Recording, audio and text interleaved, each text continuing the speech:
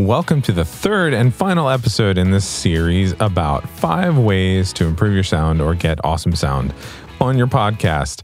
I keep changing the title each week, but I don't really care because I just want you to have awesome sound, amazing sound, high quality sound on your podcast.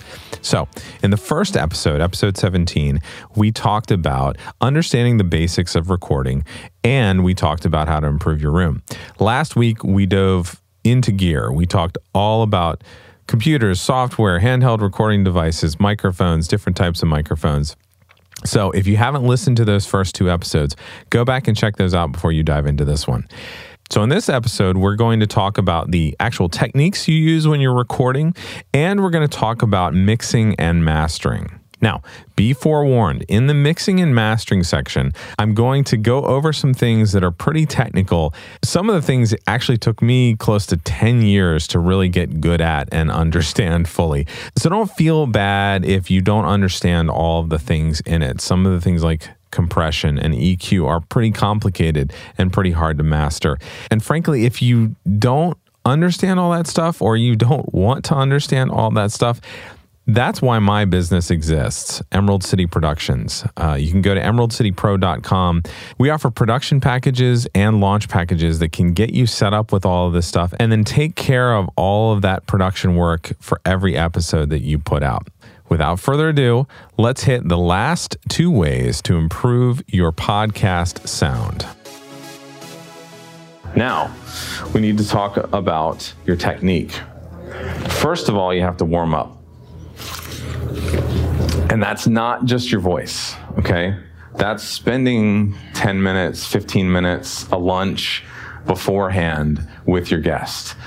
As people get nervous, which you may have heard at the beginning of the presentation, when I started, I was a little nervous. Your voice is a little bit higher pitched, okay? If you talk to them and loosen them up, then their voice lowers and it sounds more pretty to listen to, okay?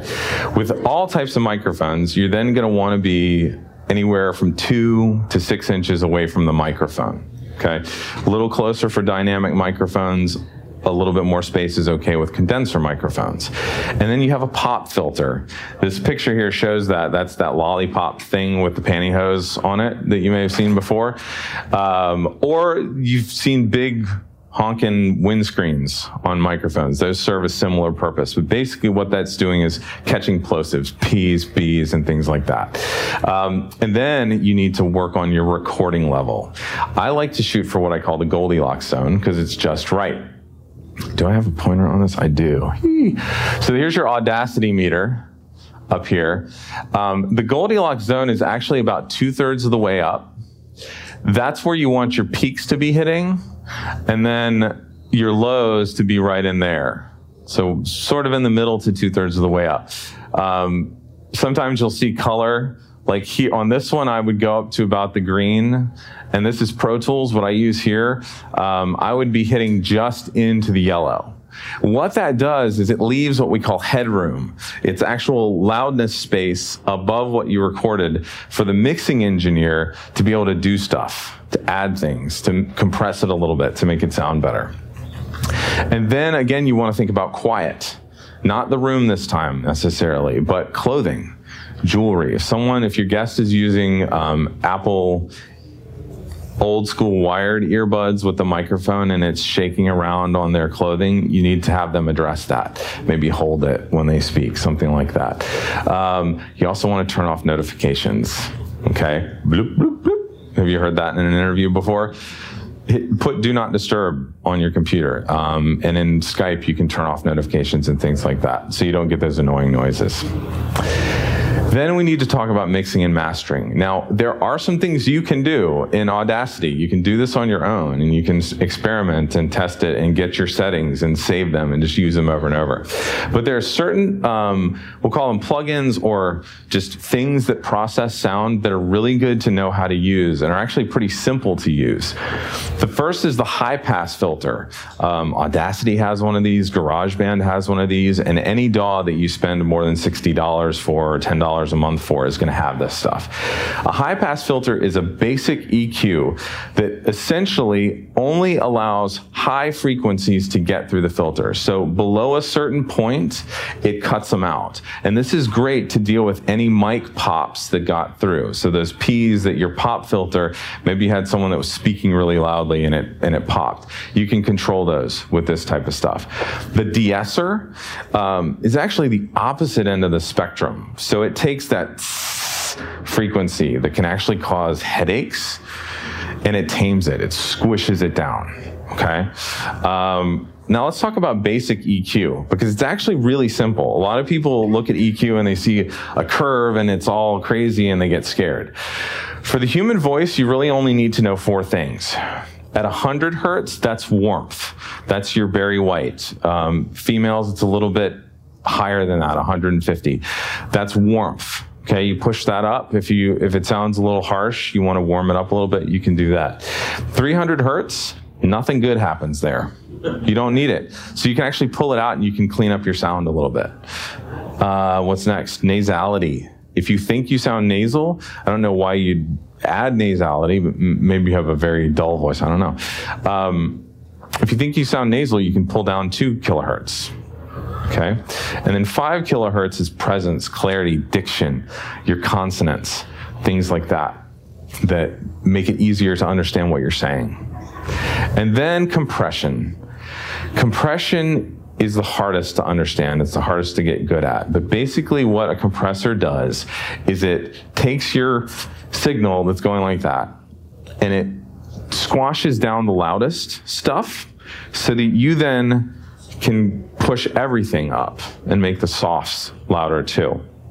A good setting to use, and this is actually all in the video that you'll get if you want my bonuses, 2-to-1 ratio. Okay, I won't explain exactly what that means, but it's the strength at which it compresses stuff, essentially. And then you set the threshold to knock off 3 to 6 dB. Okay, basically the threshold is when the compressor turns on.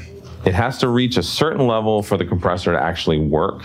And then you want to squish it down a little bit so that you then can add back a dB or 2 or 3 to make everything a little bit more the same volume. You know, if you're the type of person that accidentally backs away from the mic sometimes, this is a great way to fix stuff like that.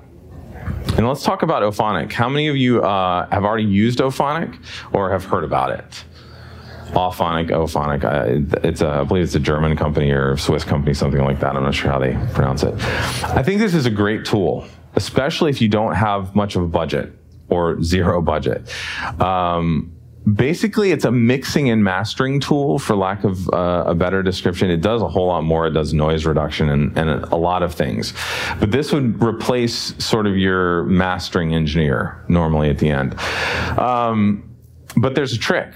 The more editing you do to your show, the more you balance the levels between your guest and you, the more you do some noise reduction ahead of time in Audacity, the better Auphonic does.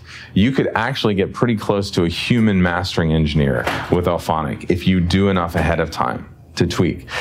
But being a human who does this for a living, I think that humans are better at this than Auphonic. Humans have emotion. They can hear what's going on in the episode, and they can tweak things in mixing and mastering that Auphonic just can't figure out, because it's an algorithm. Like, basically, it's a bunch of computers. It's Skynet and Terminator and stuff. Like, so I want humans to keep doing this, because you will get a better product if you do this. Today's show was brought to you by ConvertKit, the only email marketing system you'll ever need. After 5 years with the email marketing provider that everyone starts out with, you know who I'm talking about, I was desperately searching for one that was simple, easy to manage, and affordable. ConvertKit easily stood out above the rest, and I've been ridiculously happy with them ever since I made the switch. Emailing my community and creating automation series for special resources has never been so simple. Whether you're ready to start your first email marketing setup or you're searching for a new provider, I highly recommend ConvertKit. Go check them out and other resources that I recommend at dannyosmond.com/resources.